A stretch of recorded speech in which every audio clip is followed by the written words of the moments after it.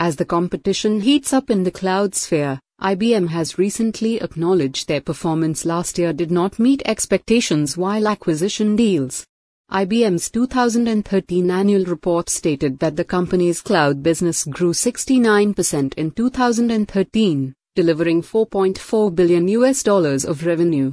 However, shrinking demand for hardware and weak sales have caused a tumble in revenue over the last 7 quarters, with the fact that around 85% of new software is being designed with cloud compatibility in mind. It is of no surprise to see a surge of investments in such platforms. IBM has been slow in the cloud game and is trying to catch up now. What they need is a strong business network that can help them get there, and we already see this demonstrated through their recent acquisitions, said Vivek Sood, CEO of Global Supply Chain Group. Last year, IBM bought infrastructure as a service provider SoftLayer for $2 billion, before committing another $1.2 billion to building new locations for its SoftLayer public cloud services.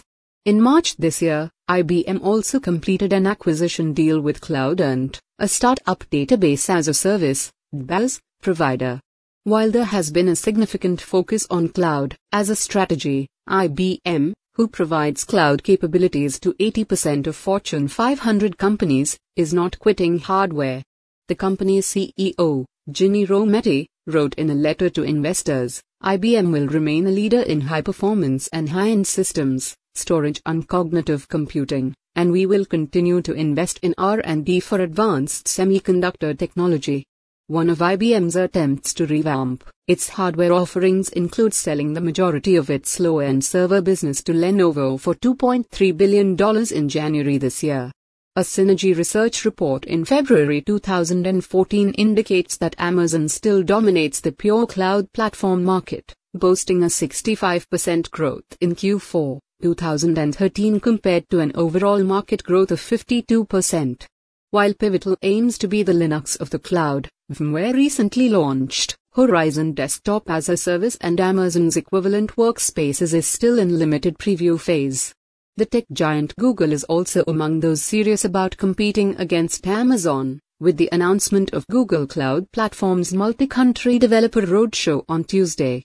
Just like how big companies used to win big with hardware, they now need to apply a similar growth framework, not necessarily in terms of technicality.